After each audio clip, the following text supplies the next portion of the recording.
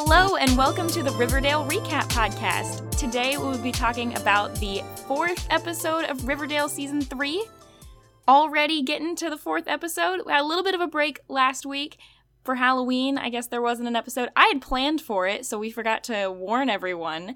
But we're jumping right into the Midnight Club. I'm Mary Kwiatkowski, as usual, and I'm joined by Kirsten McInnes. Kirsten, how are you doing after our week away?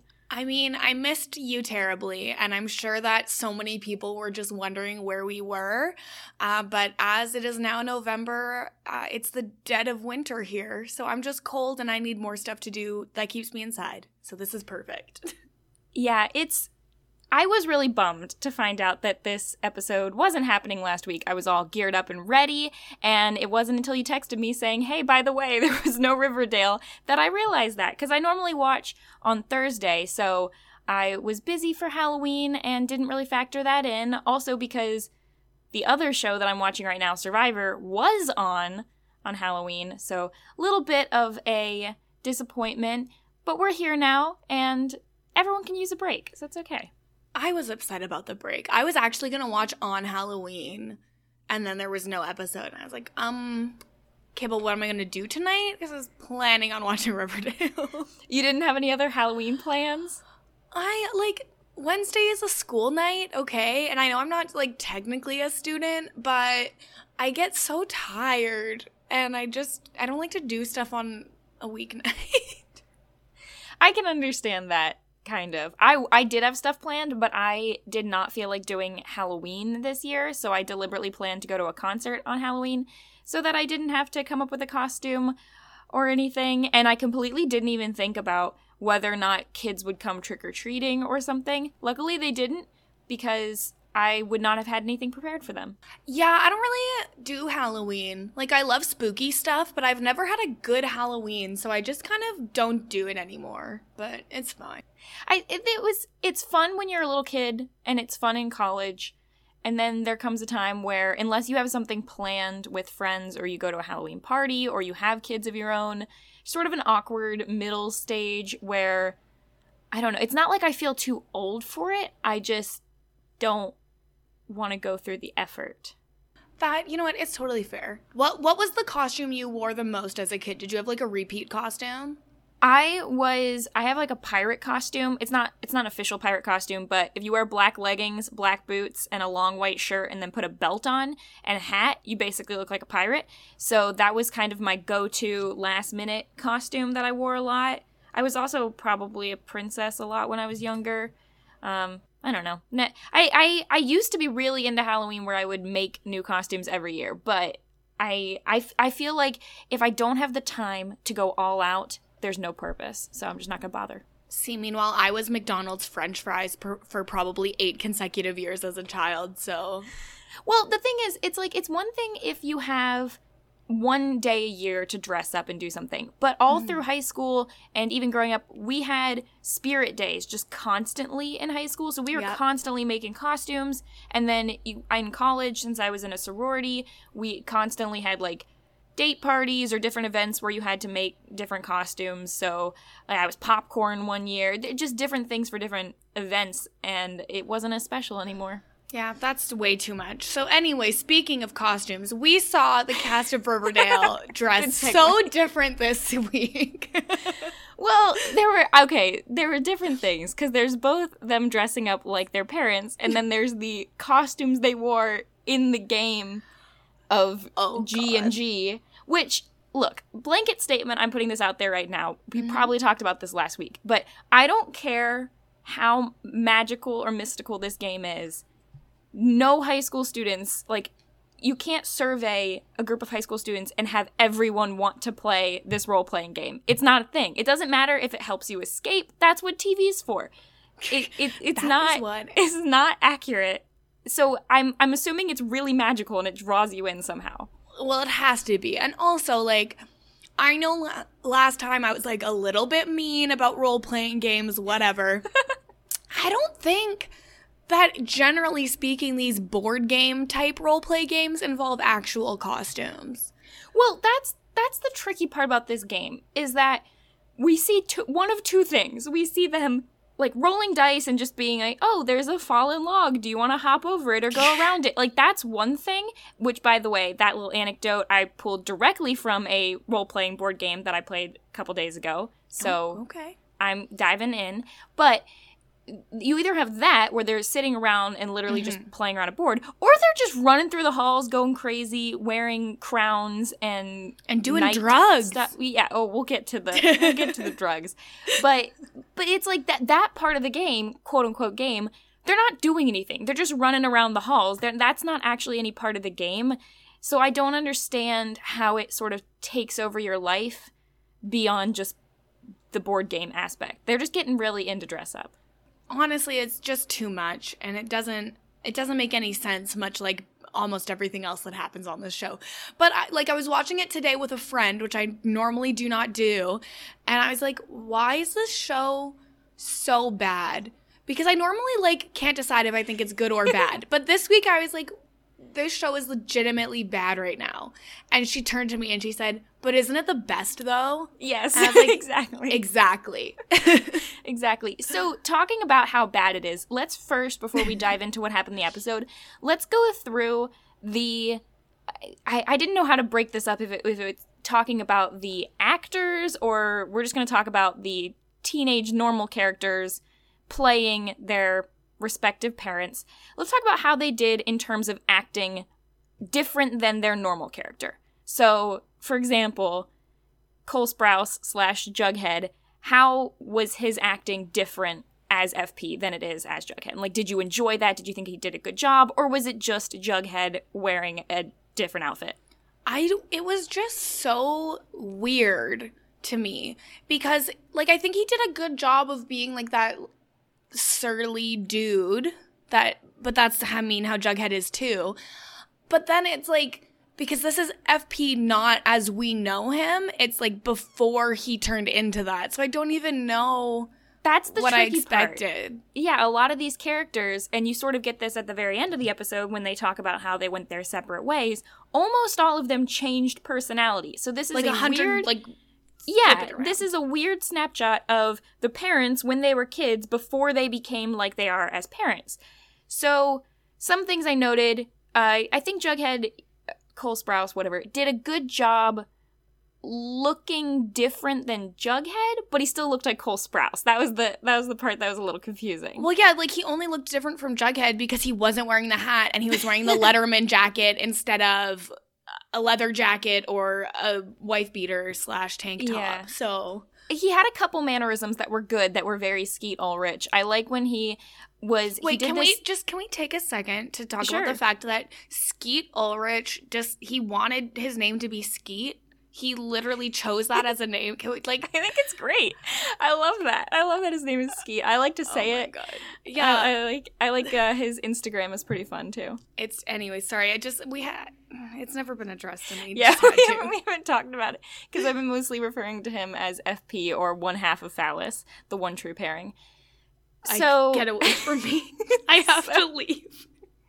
So he did, one thing that Cole Sprouse did that I liked was he ran his finger across his eyebrow, which is a mannerism that Skeet Ulrich does as FP a lot. And so I enjoyed that he seemed to take the time to incorporate that. Other than that, he was just chewing gum the whole episode.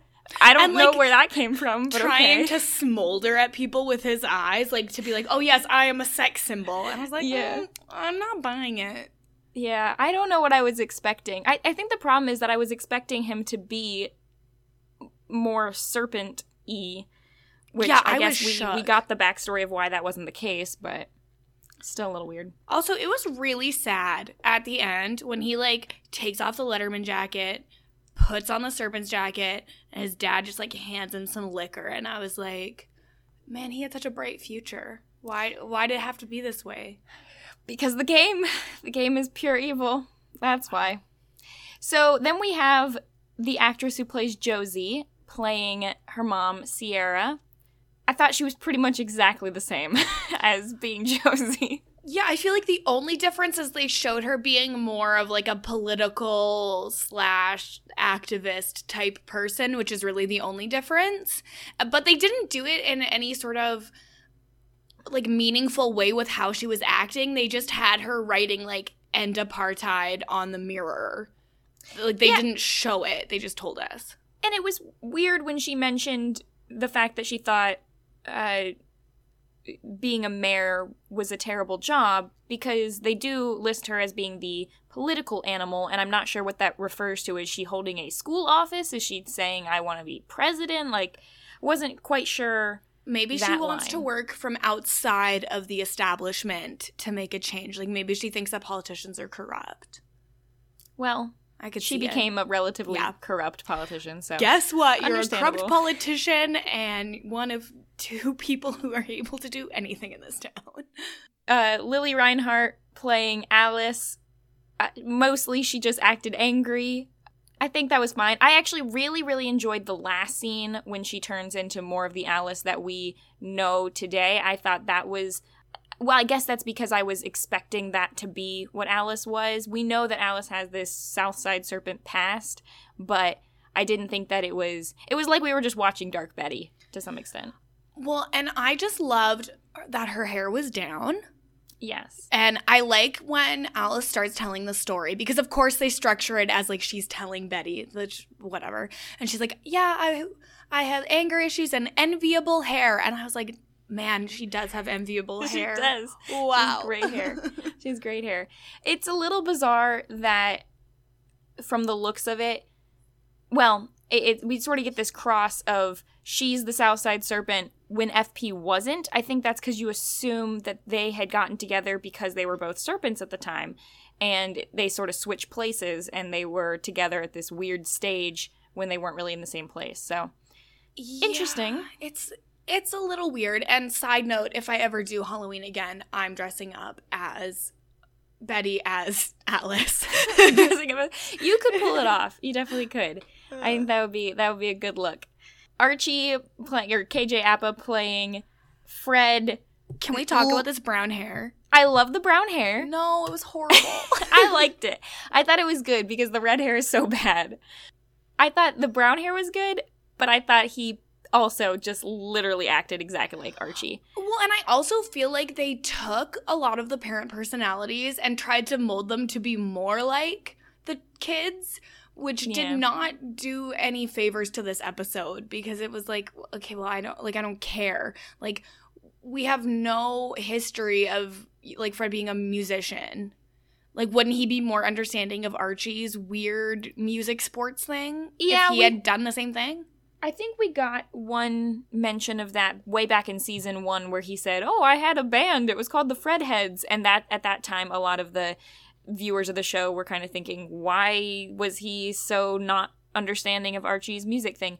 But I think the end of this episode where his father dies really shows that connection there of he was like Archie and then he became an adult and realized that's not the future. And so he does in some, he wants his son to take over for him. And I think you get a little bit of insight into why Fred is the way he is, but performance-wise, exactly the same as Archie. Honestly, it was worse. Like, it was very possible. It was like Archie, except for less likable and more of a nerd. Yes. And like, no offense to nerds everywhere, I'm a nerd too, but it was just bad. Ugh. Madeline Pesh did pretty good. I enjoyed her playing Penelope. She wasn't as sassy, obviously, as Cheryl is, but... And I think she had one of the most dramatic look changes. I guess you could argue Betty was the other one. Yeah, and Betty's wasn't even that dramatic, right? I feel like there's nothing quite so triggering as seeing the fake braces with, like, the lip injections. It was just such a weird... Like, you would never see that together. And it was bizarre to me. It was a little bizarre. I like the fact that we got a lot of the background of Penelope that I wasn't expecting from this episode. Yeah, horrifying background. Yes, we'll dive deeper into that. It was so much, but she did a good job. I like seeing her with the glasses. Yeah, and just like everyone wearing glasses. So yeah, Veronica or Hermione, excuse me. playing Hermione with those glasses also. She was another one where I wasn't quite sure we don't have any background of that, but I think the point was she was just trying to escape her lower class lifestyle and become more, I don't know, I guess become richer was pretty much the main thing that she was seeking by marrying Hiram. Honestly, she's a relatable queen, and I stan a legend who achieves her goals, so... Kind of sad that she doesn't seem to ditch her family for that, but... Yeah, I wonder if she ever, like, helped out her mom. Let's hope. Kevin playing his dad. Casey Cott playing Tom. I didn't even know that was his name. Oh, is his name Tom? Okay. Apparently it's Tom Kettler. I was not ready to see him in this episode. I don't know why, but I just wasn't expecting him to be part of it. And I just wasn't expecting to see Kevin kiss a girl ever in this show. Well, so surprisingly with him, I think even though he had such a small part, and even though he looked almost exactly the same with a slightly different hairdo, his hair going up a little more like his dad does, I think he did one of the better jobs of seeming like he was just acting normally and not seeming so forced like I am playing a character who's different than my other character. Yeah, it turns out he might be one of the better actors in this show. That doesn't surprise me that much, actually. Young Hiram, what'd you think of him? I was expecting him to be in this episode a lot more. Yeah, so we got very little from him. Because that's his actual son. Oh, is who it? Who played him, yeah. That's Mark Consuela and Kelly Ripa's son played his own dad. I was wondering why he looked exactly like Mark Consuela's. Yeah. I was trying to figure out how they did that. Yeah, so it's his actual son, and I'm sure he spent his whole life watching his dad's mannerisms, right? So, he did a good job, but I was really, I feel like I saw a lot of stuff on, Entertainment Tonight of, talking about him having this role, and then I was like, oh, he was barely in it. Yeah. There were... I mostly was excited to see the look of him, and I hope they find a way to use more of that actor for things, whether it just be individual Hiram flashbacks or photographs or something. I'm really curious in Hiram's background. Mostly we got a little bit of how he's kind of was corrupt to begin with and a criminal and all that. Yeah, and I definitely agree. I want to see more. I feel like he did a really good job. And that's too, I saw Kelly Ripa is also, I think, coming in for a guest starring role at some point this season or next season. Fun. So, yeah, family affair. And then we had a smattering of other people, mostly, I'm barely going to talk about them because Dilton Doily playing, I'm assuming his dad, didn't even catch his name. And I literally didn't even notice that he was there. Yeah.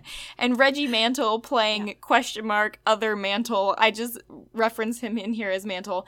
They played themselves, so it doesn't really matter, in my opinion. And then, were you excited to see Jason Blossom back again? Still with no lines, but him playing Clifford Blossom at the end of the episode. He looks nothing like the actor who was playing Clifford, but it's just funny that he was there. So... I'm here to tell you that nothing has horrified me more than everything we learned about the Blossom family in this episode. And to see whoever that actor is be back again is just, I wasn't ready for it. I never will be ready for it. And I never want to see him again because it's always horrifying when he shows up.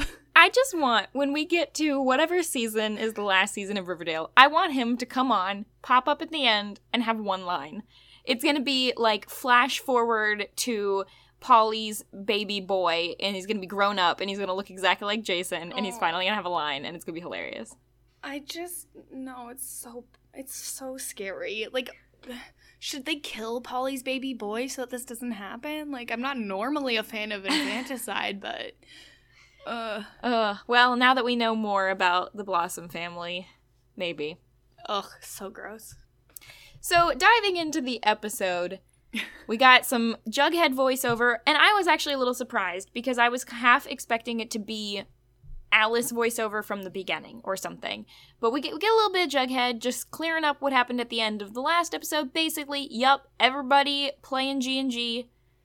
And that's how it is. The adults are trying to stop them, and Mayor Hermione wants to confiscate it and ban the game, but it's not working. Yeah, I was sitting there like, what are they doing? You can't tell kids that something's banned. And then literally the next scene is Veronica being like, come on, Mom, don't you know you're just making it more exciting? I was like, okay, cool. So I don't cross that note off. Cool. I genuinely don't understand. There has to be some sort of supernatural element to this game, because how are there so many copies of it? Where's everything coming from? Why is this a thing? Why do perfectly normal people want to play this weird fantasy game? Why does everybody want to play this role-playing game? Like, I get that that's whatever. Some people are into that. Some people enjoy that. Even a lot of people enjoy that. But everyone in high school, like, I feel like people in high school are so worried about being cool that even if they really wanted to play, they'd be like, oh yeah, no, never mind. Yeah, you would think so, but maybe it's just because it is now the cool thing to do that everyone's playing it. Well, yeah, now that it's banned. Yeah.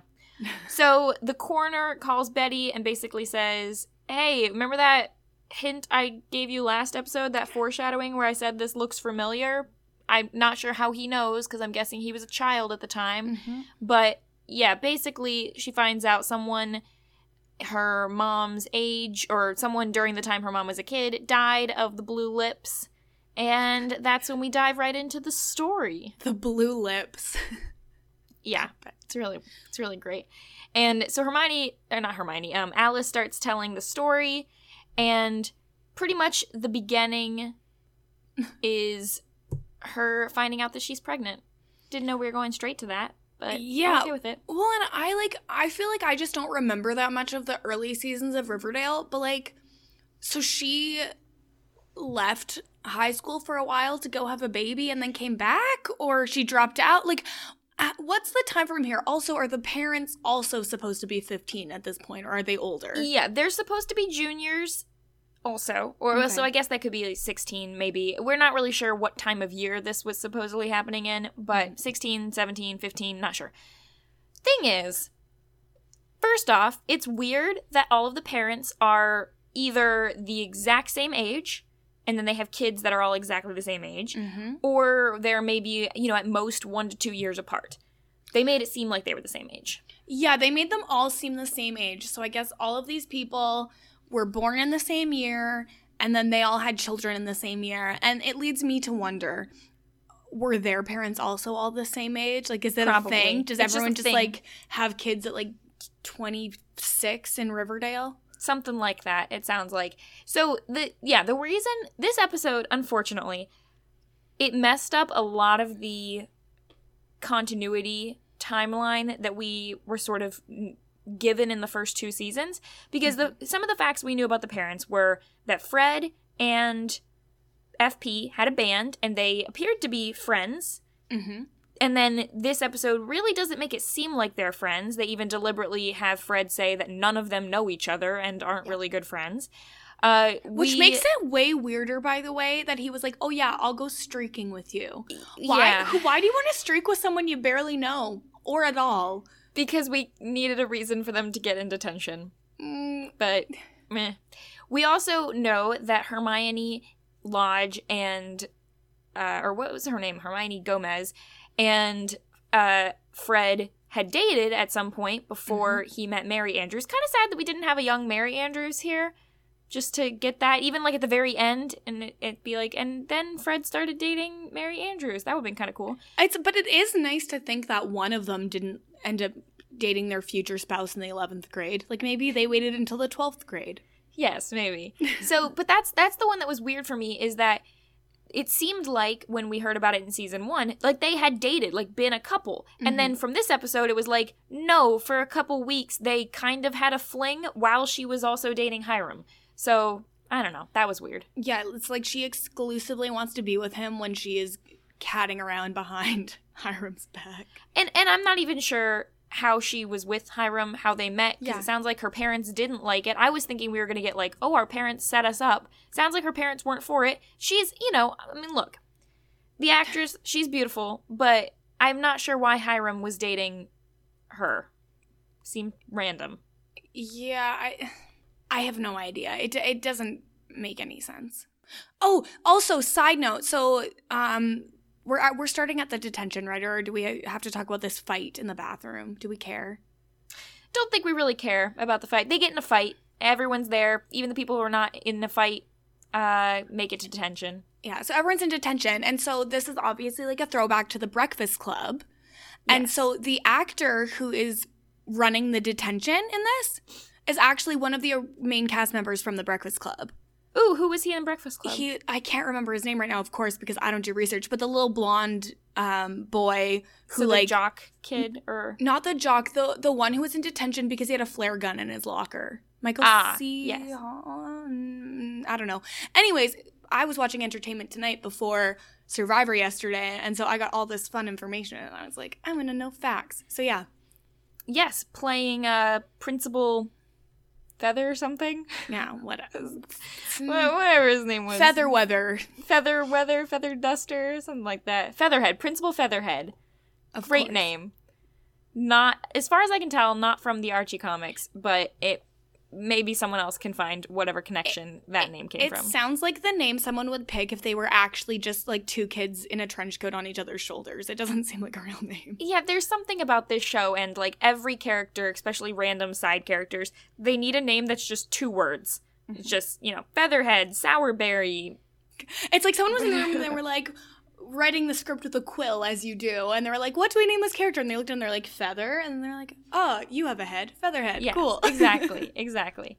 So the other timeline thing that doesn't really make sense, because we talked about this fight in the bathroom, is that Alice is pregnant with FP's baby, we presume.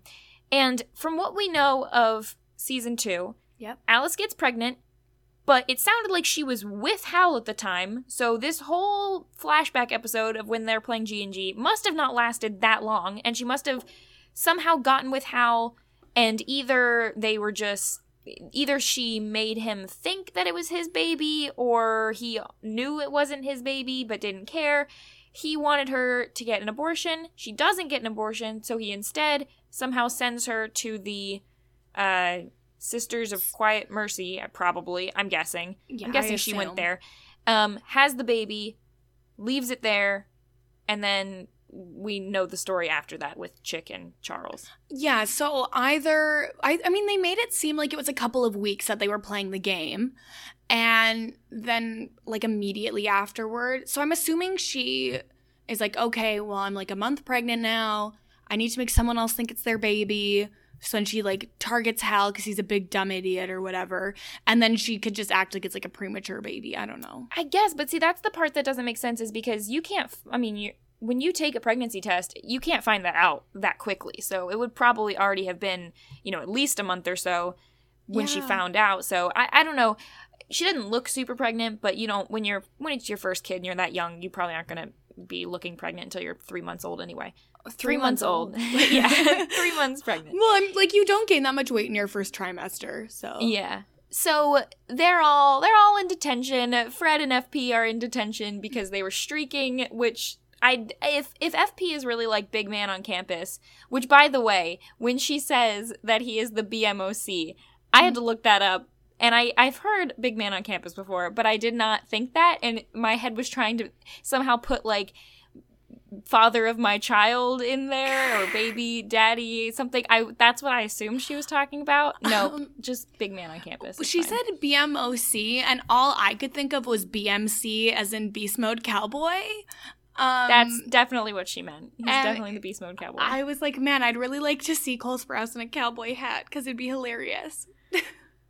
Oh, we'll see. Alice is obsessed with, the ladies' man, FP, who, whatever. She hated him, but she still wanted him. Yeah, I don't know. The quick flashes we get to this conversation between Alice and Betty, and Betty's, like, just eating and seems disgusted with this. I wanted her to just outright say, Mom, ew, like, I'm dating Jughead. This is weird. Yeah, but at every moment when Betty was acting horrified, I was like, okay, she's me, because I'm horrified. Yeah. She seems more horrified when she finds out that Alice kissed Fred later on. Yeah, which is weird, because it's like, Betty, you made out with Archie. Yeah, that's true. Like, that's true. You're just like her. Yeah, exactly. Oh my gosh. These people, they need to move away from this town. It's just weird. They really do. They gotta get out. Yeah, so exactly like the movie of which this name comes from, exactly like Best Breakfast Club, they have to write a 1,000-word essay that they don't seem to do. We didn't even get a nice ending where they all became friends and wrote the essay. Seems like they just never did. I don't know. Whatever. And what are the consequences of not writing this? Like, who cares? Why? Was Saturday detention ever actually a thing? I never went to detention ever, so I'm not the best person to speak to Like, this. I feel there was detention in, like, elementary school, which would be, like, you miss recess or, like, you have to stay after school for, like, 15 minutes. But, like, no, at no point in my life have I ever encountered a weekend detention. And, like, even when I got to middle school, like, I moved to Alberta and there just wasn't detention at all anymore. Like, it's the Wild West, I guess. I did have to sit out of recess once in kindergarten. Oh my God, what did you do? We were told not to talk, and I was making fun of a kid for coloring the grass on, like, we were coloring, and he was coloring the grass black or, like, navy blue or something weird. And I was like, why are you coloring it that color? I didn't realize he was colorblind, and then I got in trouble for that. And it was really sad. But then I found out that he was colorblind, and so I didn't pick on him anymore. And you hated really yourself until now. I know. Plus, I am a carrier of colorblindness, so, like, my kids have a really high chance of being colorblind also. So there's that. Oh, wow. And then they will feel how you made that poor kid feel. I know. I'm really sad about this. Anyway. So they're supposed to write this essay, but they don't. Tom Keller, a.k.a. Kevin, comes in and gives Josie/Sierra a big kiss and some food. Yeah, can we talk about how in detention they're not allowed to go to the bathroom or have anything to eat? Yeah. Like, this has got to be illegal. Can someone please call Child Protective Services? I mean, it's one thing if it's, like, 2 hours, but this is an all-day detention. 8 hours? What if we have to go to the bathroom? Well, also, you can hold it.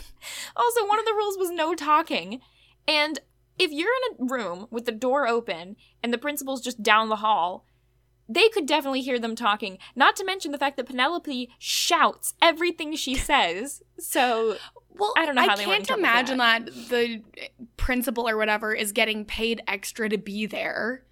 Did you hear when he leaves the room? He says, "I'll be down the hall all day because I have nothing better to do." It was really sad. I muttered it quietly. Well, he has nothing better to do, and I really don't think he's getting paid for this. So do you really, like, do they care that much? I don't know, but I thought that was hilarious. It's just really sad. So they decide to play Secrets and Sins. I don't even know if this is the same day. Honestly, I don't care. It blew together. I was going to try to break this up, but they just go to detention like a million times. Yeah. No, it's the same day. And do you think that Secrets and Sins, that's just Truth or Dare, right? It's the same game that Cheryl wanted them to play back in the Jughead birthday party episode, which this is not a game. Secrets and Sins, you just go around. It's like demanding people to tell truths. It's not a game, but whatever. So they play that, and Sierra and Tom are secretly dating, which is really sad, honestly, because when we found out that the mayor and Sheriff Keller were having an affair, I was kind of sad. Mostly I was sad because Kevin's mom is still in the picture, and she's, like, serving the country and all that. But this flashback did make me feel like I shipped them a little bit harder. It definitely made me ship them a little bit, whereas I really wasn't sparing any thoughts for them before. And I'm kind of sad that we didn't get any of them, like, we haven't had any of them recently, at least not in season 3 so far. We haven't had any of the adults together because, you know, we haven't seen the adults at all, except for a couple of hot dad shots. We still have no idea what any of them are doing for jobs. Yeah, none of them have a job, which could be the problem. I feel like the Mrs. Mayor, which is what I will be calling her forever, I feel like she doesn't mess around with an unemployed man. She don't want no scrubs. Yeah, but she also, let's face it, she may be a lawyer now, but she's just being a lawyer to every single kid in town. Like, she can't be getting that much money from them. Maybe helping Veronica, she gets a little bit, but what money do any of these other people have? I mean, I'm assuming that she probably still is, like, she's helping big corporations like she was doing before. Like, I assume she's also being their lawyer. I don't know. And then this is another thing, just like continuity things that bug me. So she knows about the Sisters of Quiet Mercy Because when Cheryl, or Penelope, God, that's going to be annoying. Yeah. When Penelope is talking about how, her whole history, Sierra says, that they should be, or they break all these rules and all this. If she knew that, why, when she became mayor, did she not shut them down? Would have saved a whole lot of heartache. Well, obviously she became a total sellout when she became a career politician, just as corrupt as the politicians that she lobbied against as a teen. And the nuns probably paid her off. Or she was, reasonably so, afraid of the nuns. Nuns are terrifying. Yeah, they are. They're the basis for most horror films that have come out recently. Nuns and clowns, that's about it. So, Hermione, we kind of already talked about her. She's dating Hiram. We don't really know when her and Fred are ever a thing, unless it's just this episode. There's that. Now, here's Penelope. This is the one that is just insane. Okay. So, she goes by Penelope Blossom right now, which initially I didn't think about. But then I realized, oh, wait, she marries Clifford Blossom, so clearly they were related. And then we find out they weren't really related because she was adopted from the Sisters of Quiet Mercy, except she was adopted and then told to be Clifford's sister, but like with the prospect of getting married. If you know you're gonna make them get married, don't have them be like siblings publicly. That's weird. Well, and then it's just we've always known that the Blossom family has some interesting ideas of how to live their lives. We know that Cheryl and Jason had like a weird vibe as well. And so then I'm like, okay, well, like, is Cheryl possibly not actually a Blossom? Well, yeah, see, we don't know. That's really, really odd. We don't know anything. I mean, there's clearly weird stuff going on because the Blossom family, like, red hair does not work that way. We've discussed this, but they all have red hair. But it's like one step forward, two steps back. One step forward, okay, good. Clifford and Penelope aren't actually related, but then why did their family want to make it seem like they were related? That makes no sense. It's like, hey, you're not actually having incest, but we're gonna pretend like you are. It's like the Blossom family, I guess, likes, I don't know, maybe to me, I was like, okay, Blossom, it's like a flower, it's like petals, it's like petals in the attic or whatever. And I was like, okay, that's where it comes. That's how I put it together. It's some VC Andrews shit, and it is extremely troubling to me. So, it's really depressing. You're like, okay, anyways, moving on. Yeah, well, I'm annoyed because it makes you feel sorry for Penelope, except it doesn't excuse all the horrible things she's done to Cheryl, yeah, as but she's gotten older. It kind of explains maybe why she was like that, though. I mean, the most it could explain was that she was just so scared that she, succumbed to this family and then to Clifford, and then, became, I guess, she was always living in fear, but none of that really explains anything. Yeah, but to me, I feel like it kind of makes sense for, like, why Penelope would immediately turn to sex work when she needs to make money, because she, like, doesn't know any other way. And then also, like, she definitely ended up brainwashed or something. Like, there's at least kind of an explanation for why she turned out to be such a horrible old bag. And it's because of her incredibly traumatizing childhood and life. Well, but I don't know. She's horrible. Good thing that Cheryl is separating herself and seems to be going down a different path. There's that. We'll see. Yeah, we will. And then Alice gets to her secret, and I think this was FP sort of supposed to be helping her out by being like, here, just tell this thing about some dumpster fire you set. Except he didn't know about her pregnancy at that point, so maybe he just suspected, maybe he knew she had done a lot worse. Not really sure where that was going, but she gets mad and basically outs him as being a South Side dweller. She's like, you tell them you live in a double wide. Yeah, we don't need to shame people for living in a double wide. No, I think it was just him trying to. I'm not sure how the most popular kid in school, supposedly, or like a jock, no one actually knows where he lives. It's kind of like, it gave me flashes back of the Cheetah Girls, where they don't know that the one girl lives, like, in the superintendent's building of the apartment, and they think that she lives inside the classy apartments. Well, That's what it reminded I me feel of. like it's one of those things where it's like someone who has that little air of mystery. It makes him seem that much cooler. There's definitely that. I Him don't and know. his tired eyes and his slicked back hair. I was fine with it. It's Look, the return of Thirsty Mary.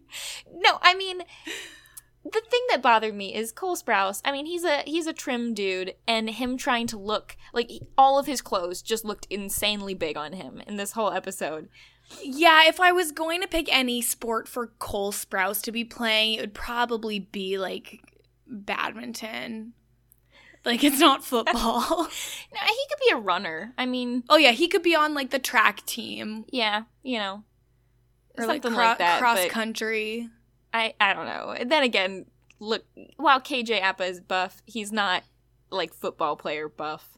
Maybe Well, for high school. He's like maybe like quarterback buff.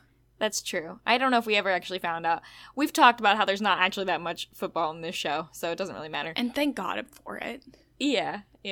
And then, so FP, yeah, his dad is, I don't know if his dad was king of the serpents or just a serpent guy, but apparently he's also a drunk and beats his son, so that's real great. Yeah, and so that made me feel so bad for FP, and then I was like, oh, and he never did hit Jughead.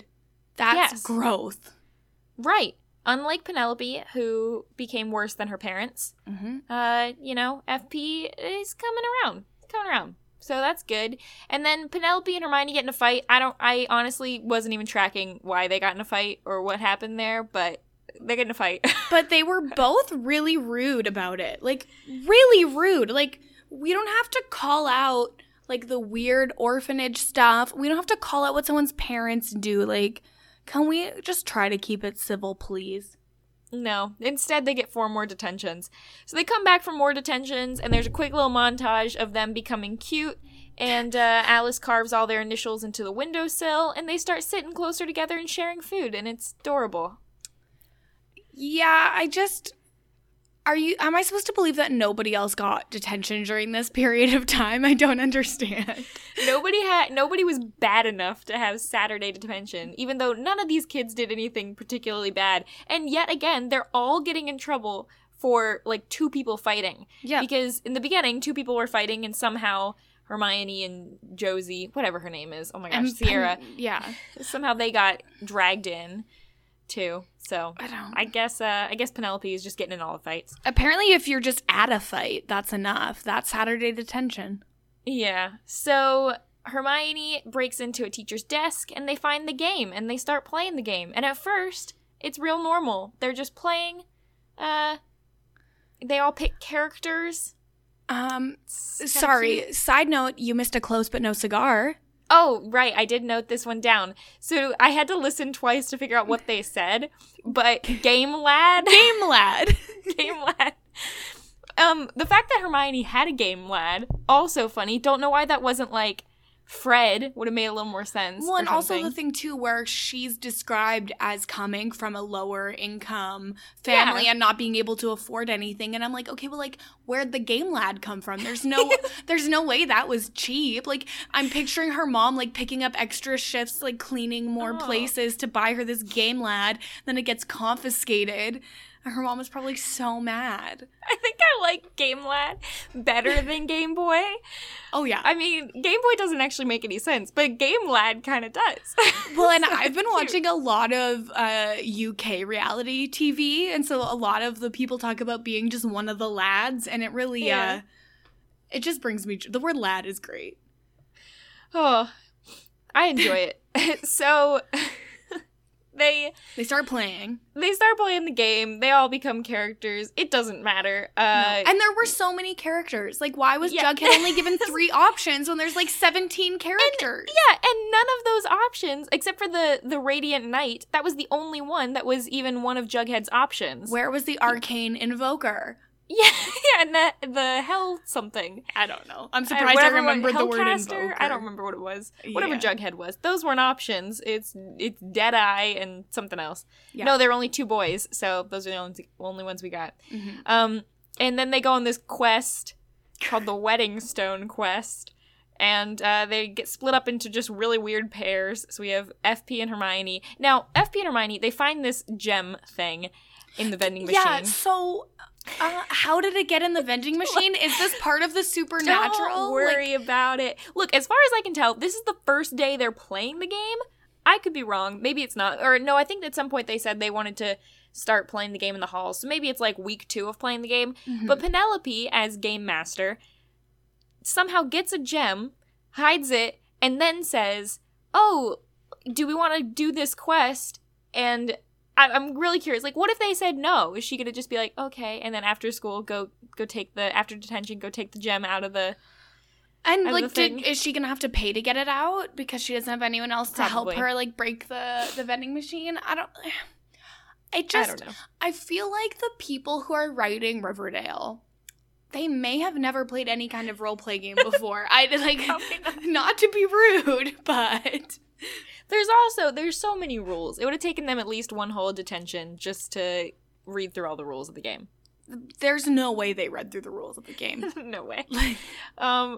So, did you think FP was going to go in and kiss Hermione, or did you think he was just getting real close to express his love for Alice? I thought he was going to kiss her, and I was so uncomfortable. I just was like, why can we not have the actors who actually have chemistry be together? Why are we separating them? I don't know. Apparently for chaos, but whatever. So that was kind of weird. And then we have the Fred and Alice, which makes a little bit more sense when you think about, like, Betty and Archie at least were friends. And they have a really cute, touching moment, kind of.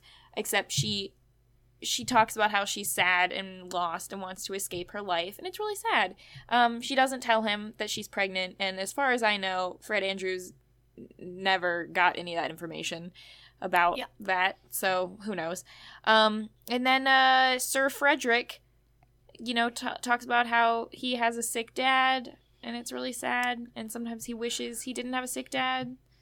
It's really sad. We don't know what his dad is sick of. We also don't know anything about his mom. Yeah. Assume she's out of the picture. I mean, I feel like any time a show talks about someone being sick and they don't specify the sickness, it tends to be cancer. Probably. That would be my guess. But...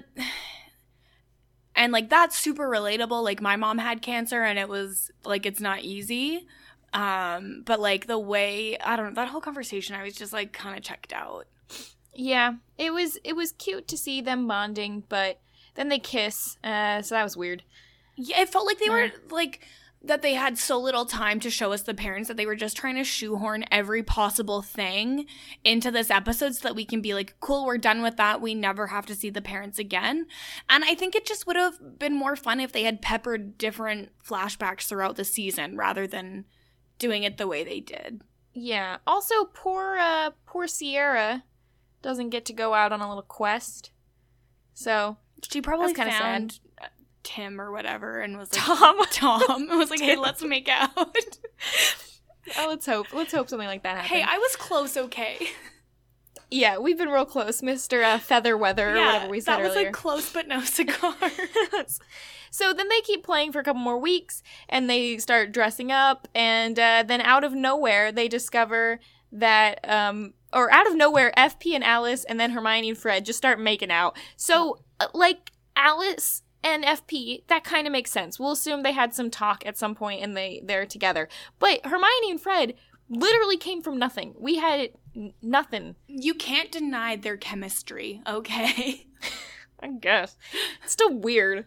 It's super weird. And I can't say enough how much I hate when the parents are together and the kids are together. And this is the same thing, only like 10 times creepier. Yeah, and real Fred Andrews and Hermione, like, their chemistry wasn't even that great. Now, Phallus, we've said, is just MVP, so we know it's fine. I just am gonna need to ask you to stop saying Phallus.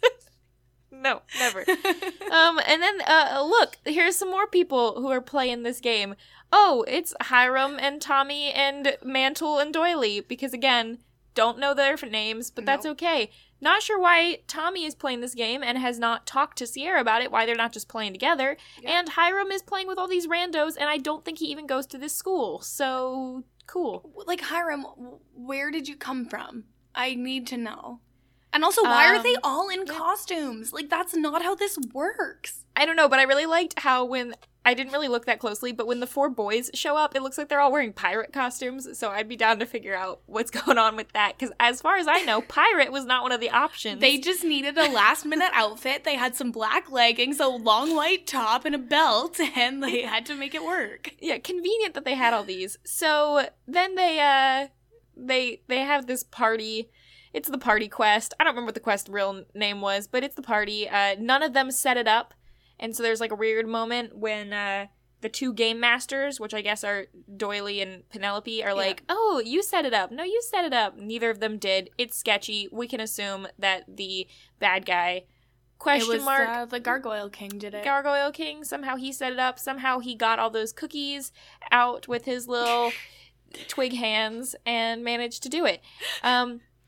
And Hermione, of all people, again, much like with the game lad, they just needed to give Camila Mendes some lines because she has nothing going on in this episode because it's mostly about Alice. Mm-hmm. And so they give her some lines that none of which fit. Like, she is the one saying, oh, it's not much of a party. Since when? Since when are you a party girl, young Catholic?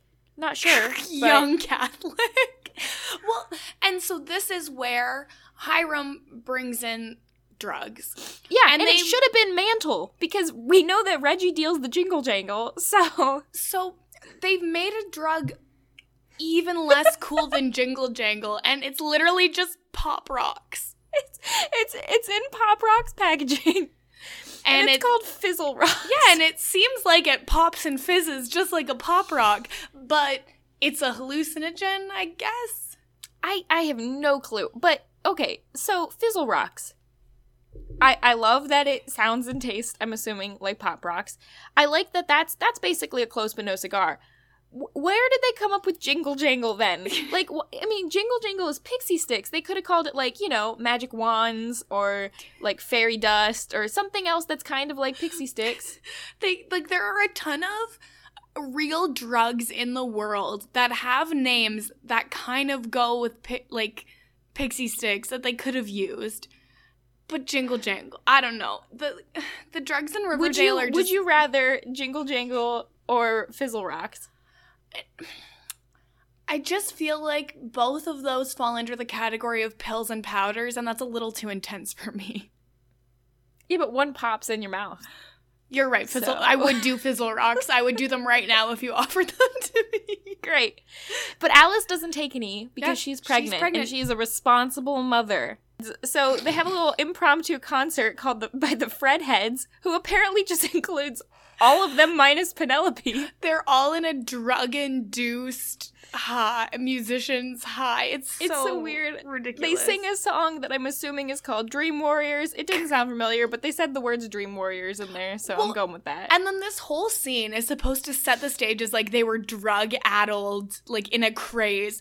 Nothing they were doing was all that crazy. And it wasn't related to G&G either. Here are some of the things that the bunch of random high kids do.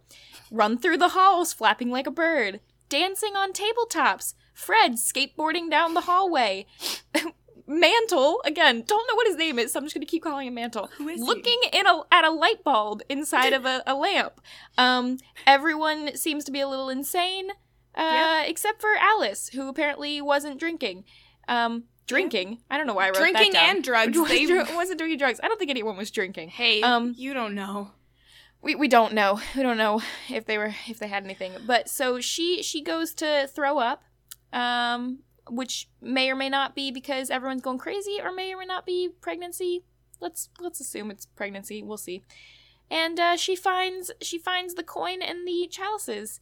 And what'd you think of the graffiti on the bathroom? That was a little creepy. That was scarier than any movie about a nun I've ever seen, okay? Yeah, it was real creepy. It was, I also, okay, sorry, I just stuttered for like 10 minutes. So these kids, it took them weeks and weeks and weeks of playing Griffins and Gargoyles to get to the point where there would be a chalice. However, none of them actually set up the chalice and like got into this whole poison mixed drink situation. Jughead also gets to the point of the mixed drink within get within a day.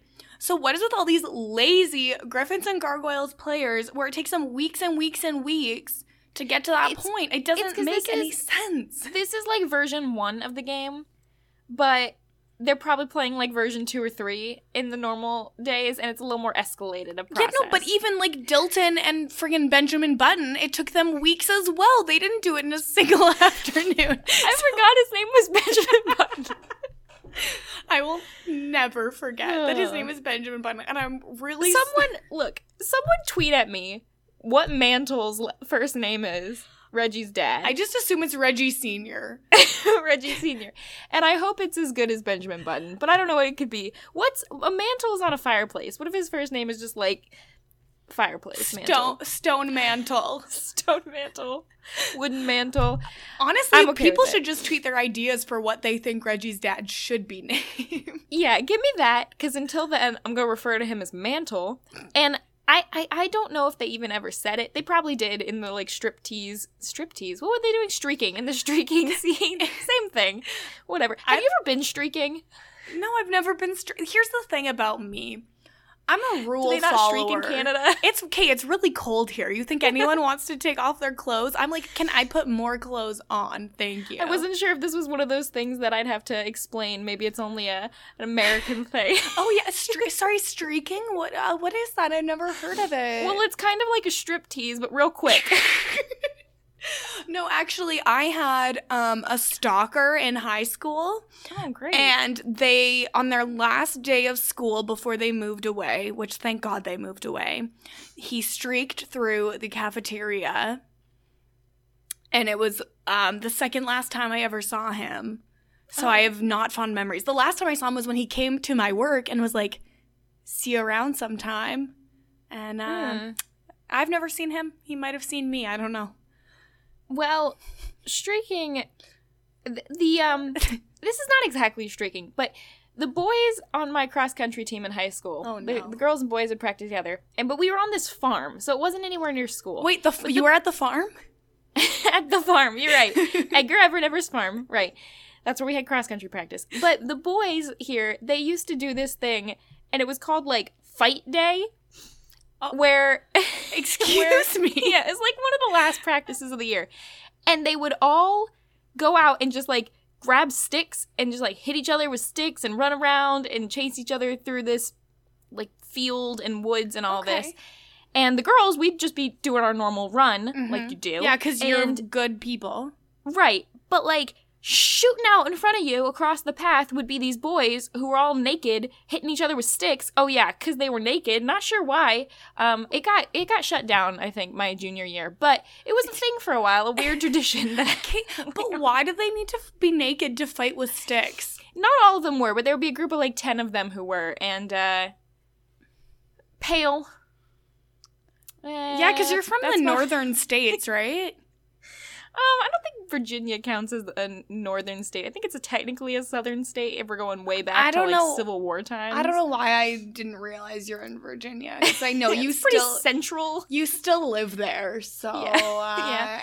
Anyways, never mind. we have the weather, so it's chilly. And anyway, but yeah, that's my most experiences with streaking. I did skinny dipping once, like in an ocean, but that's about it. I feel like that's more normal. Really the same thing. Like I feel like that's more of like people are going to skinny dip. That makes sense. Yeah. So I don't think that really counts. The streaking, I don't get. Like I feel like when you run, it's like I can't imagine running without a sports bra. Like no, I don't. Everything's no stuff I don't moves need to be that way loose. too much. Yeah, no thanks. Yeah. Anyway, so Alice sees the Gargoyle King in the hall. We're just jumping right back into the episode. I mean, what else are we here for? Right, because she doesn't drink out of the chalices because she's a normal person, unlike Jughead. And to be fair, it's less understandable for Jughead to drink when he knows there's a risk. She doesn't know there's poison. She's just like, there's scary graffiti and it's dark. Get me out of here. Yeah. And so she goes outside and sees the principal come in.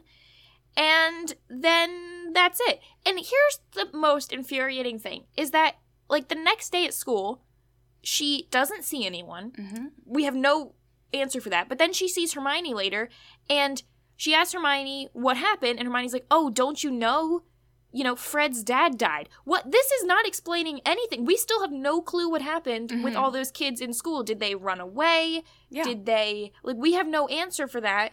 I'm assuming they all just left school when the principal came and ran away and didn't drink from any chalices or anything.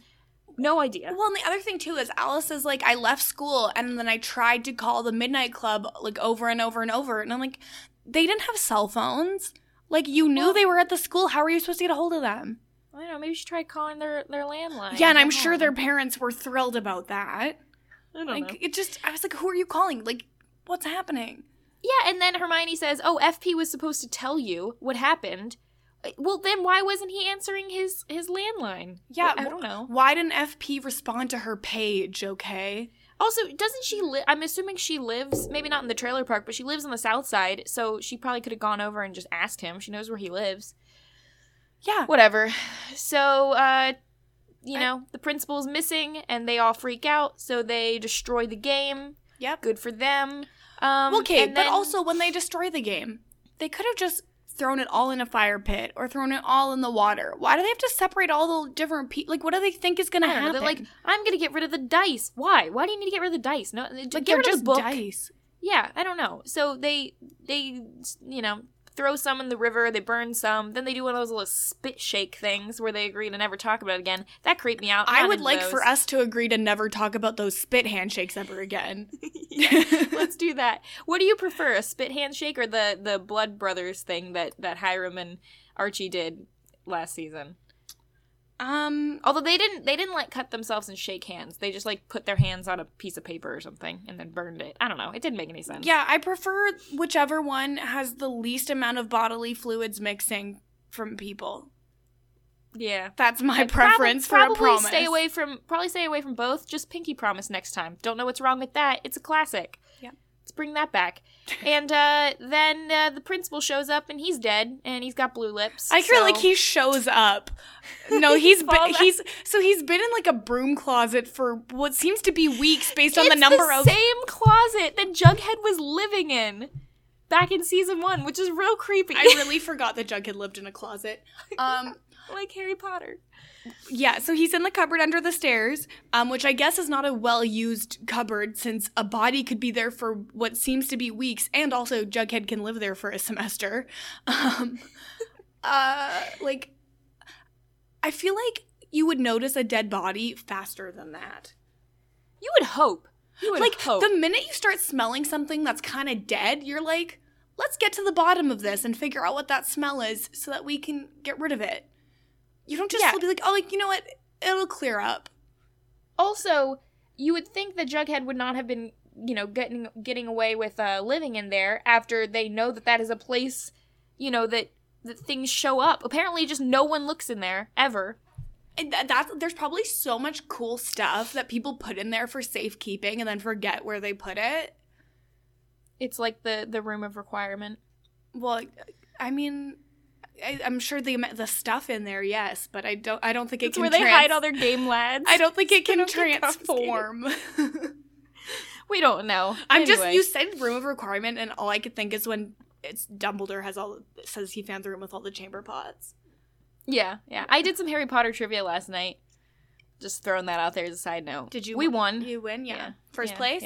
Yeah. It was real close. Me and the second place team.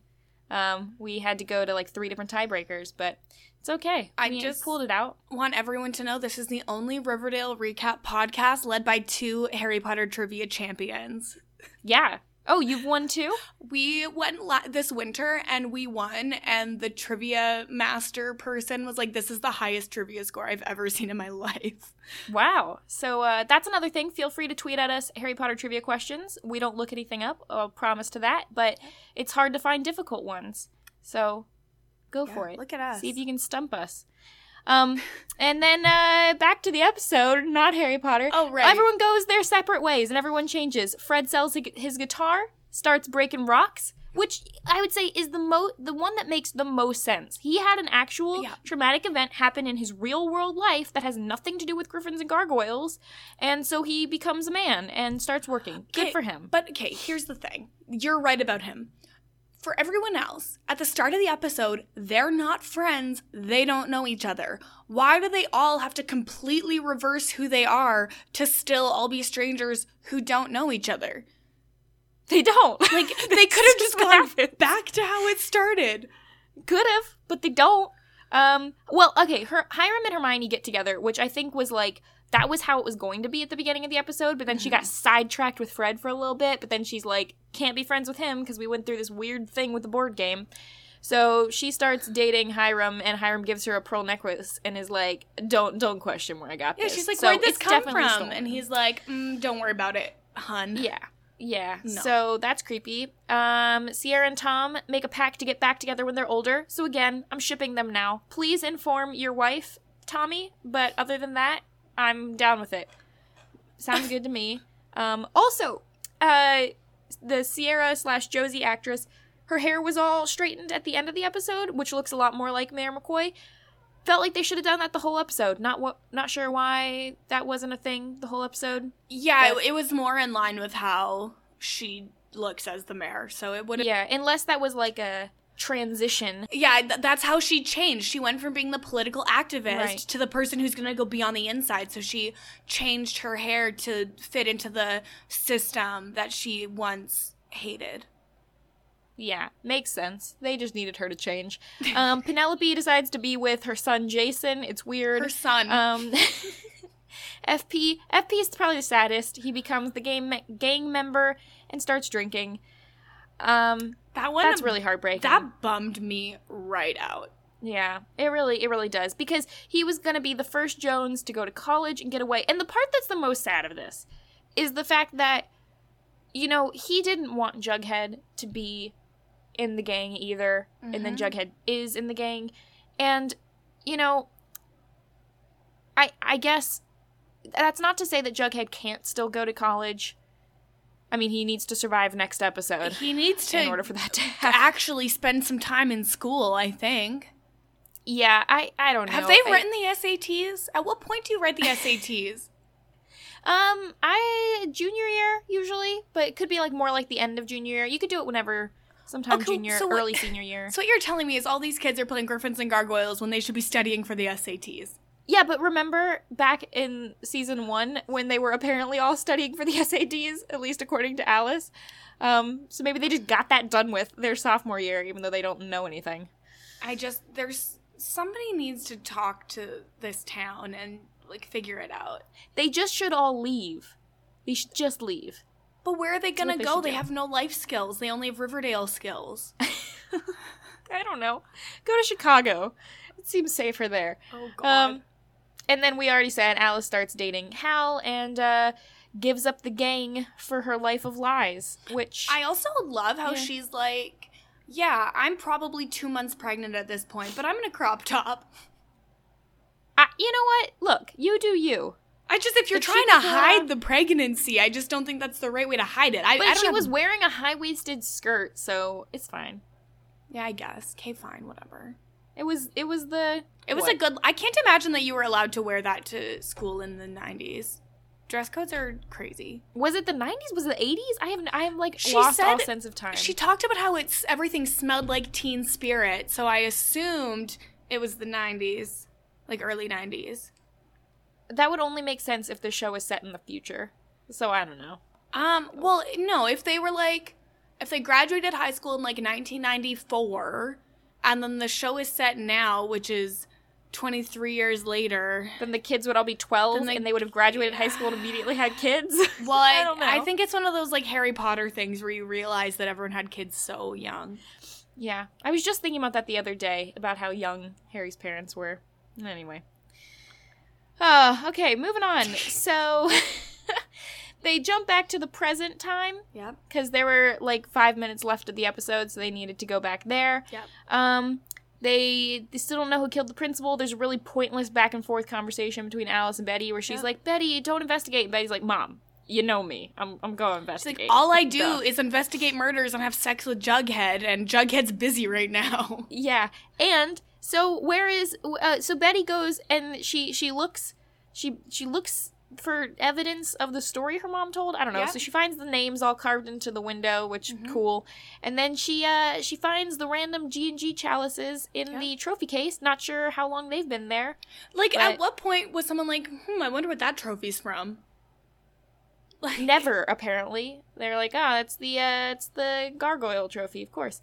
And then she goes to find Jughead down in the Chamber of Secrets, and I thought that when they went down there, I really thought she was going to turn around and it was just going to be the Gargoyle King in there. I was really expecting that, which I'm not sure if that would have been scary or not.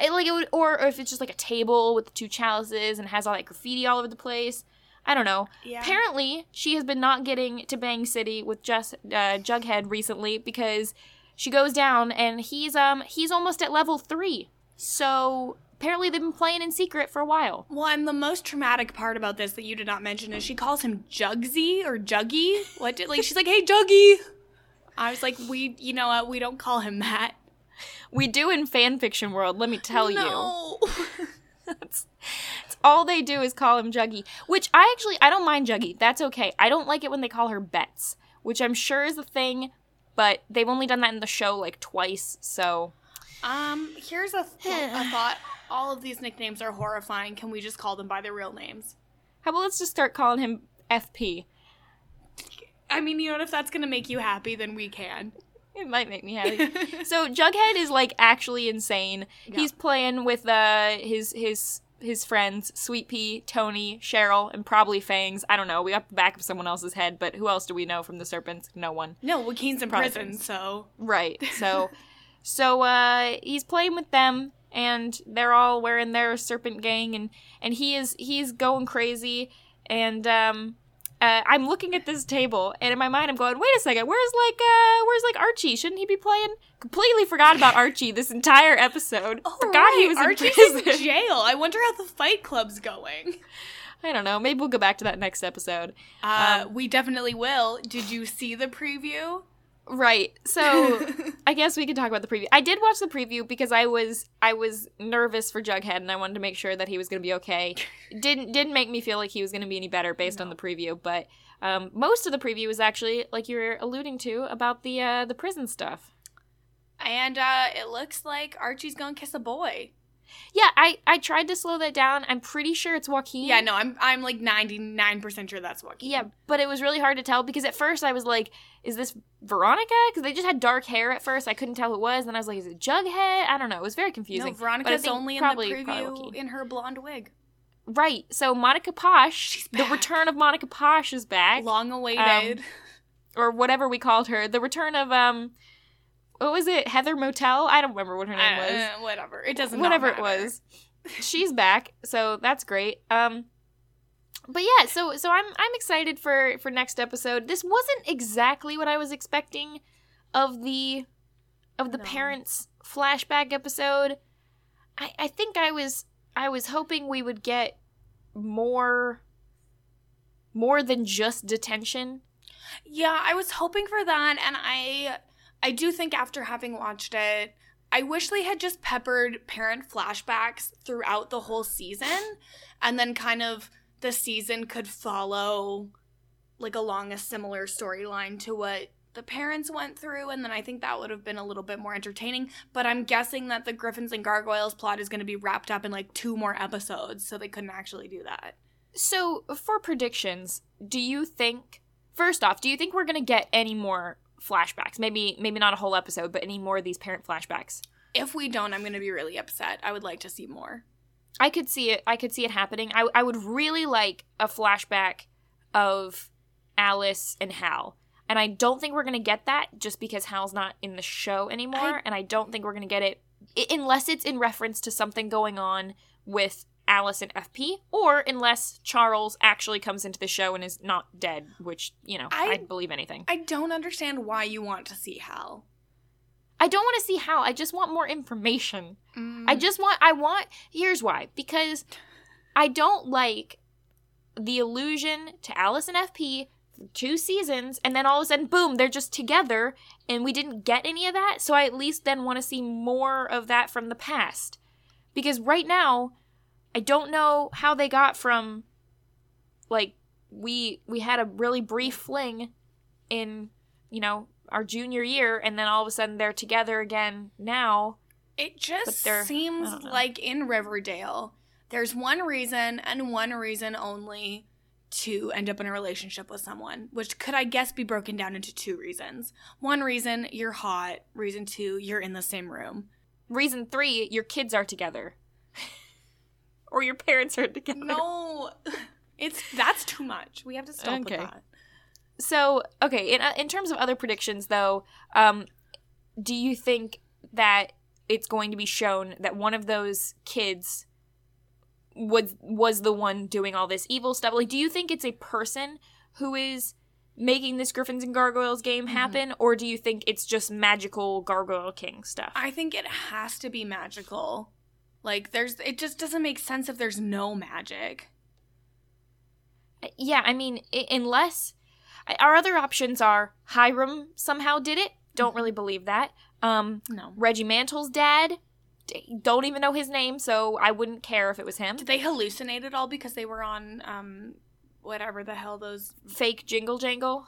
Fizzle Rocks? Fizzle Rocks? Yes. At least they could have been called, like, Fizzy Rocks. That would have been more fun. Well, and I just feel like...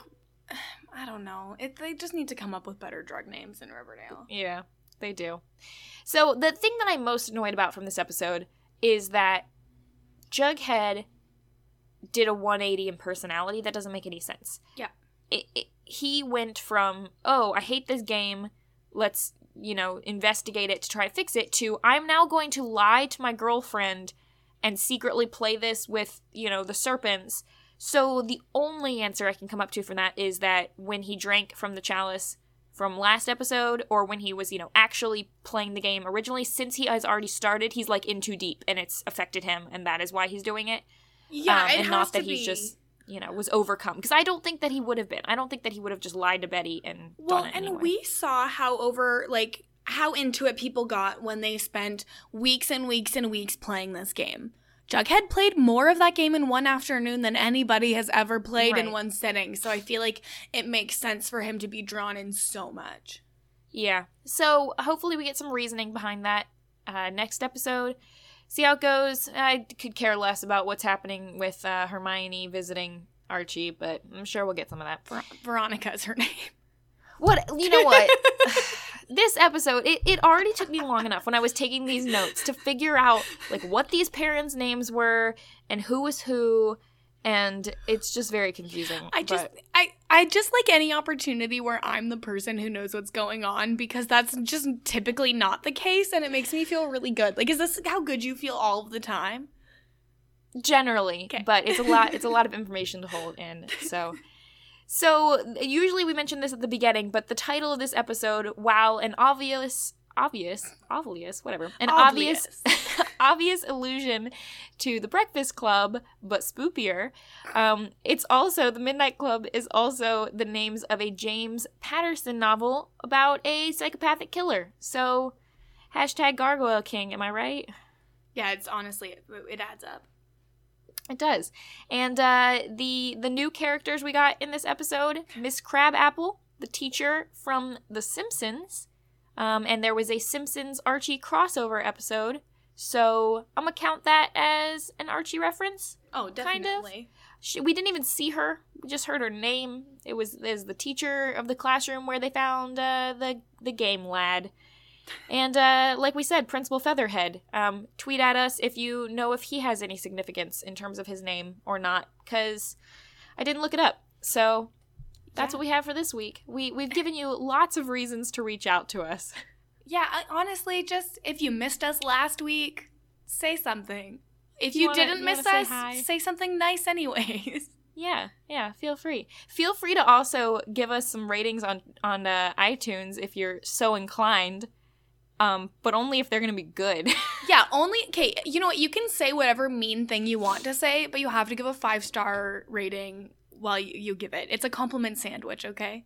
Right. We'll take criticism, but don't bring down the average.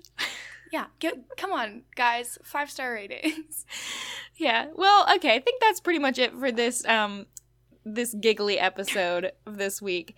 Thanks for joining us. We'll be back for episode 5 next week. I'm assuming that there's going to be an episode 5 next week. Here's me texting you next Wednesday, hey, there's no episode. You've got time for Archie. Yeah, I do. Archie, that's the name of the show. Whatever. Until then, you can follow me online at Frail Mary. You can follow Kirsten at Kirsten Said What? Is that right? That was right. Oh, great. I'm glad. Got it. I always mix you and Nicole Sesternino up because hers is similar, kind of. I'm so upset that I didn't come up with that Twitter handle. Like, there's no reason for me to have not come up with that Twitter handle for her. But it wasn't me. It was close. So you can also tweet at the Kowski Cast. The Twitter if you want to. That's cow with a K. KowskiCast.com is also our website. If you are more of a website person, you can leave comments there instead of tweeting. You don't need to have a Twitter. It's fine. You don't need to have a Twitter to leave iTunes reviews either. Yeah. In case, fun fact. And you can also check out the Revenge podcast that we have over there. That is in hiatus. But look, there are 12 episodes, and if you haven't seen Revenge, go ahead and watch that because it's silly in all the same ways that Riverdale is, but classier at the same time, and with probably an equal amount of murder. Probably more murder. Check it out. It's a good time. That's it for this week, but we'll see you next time. Thanks, guys. We'll see you later. Bye.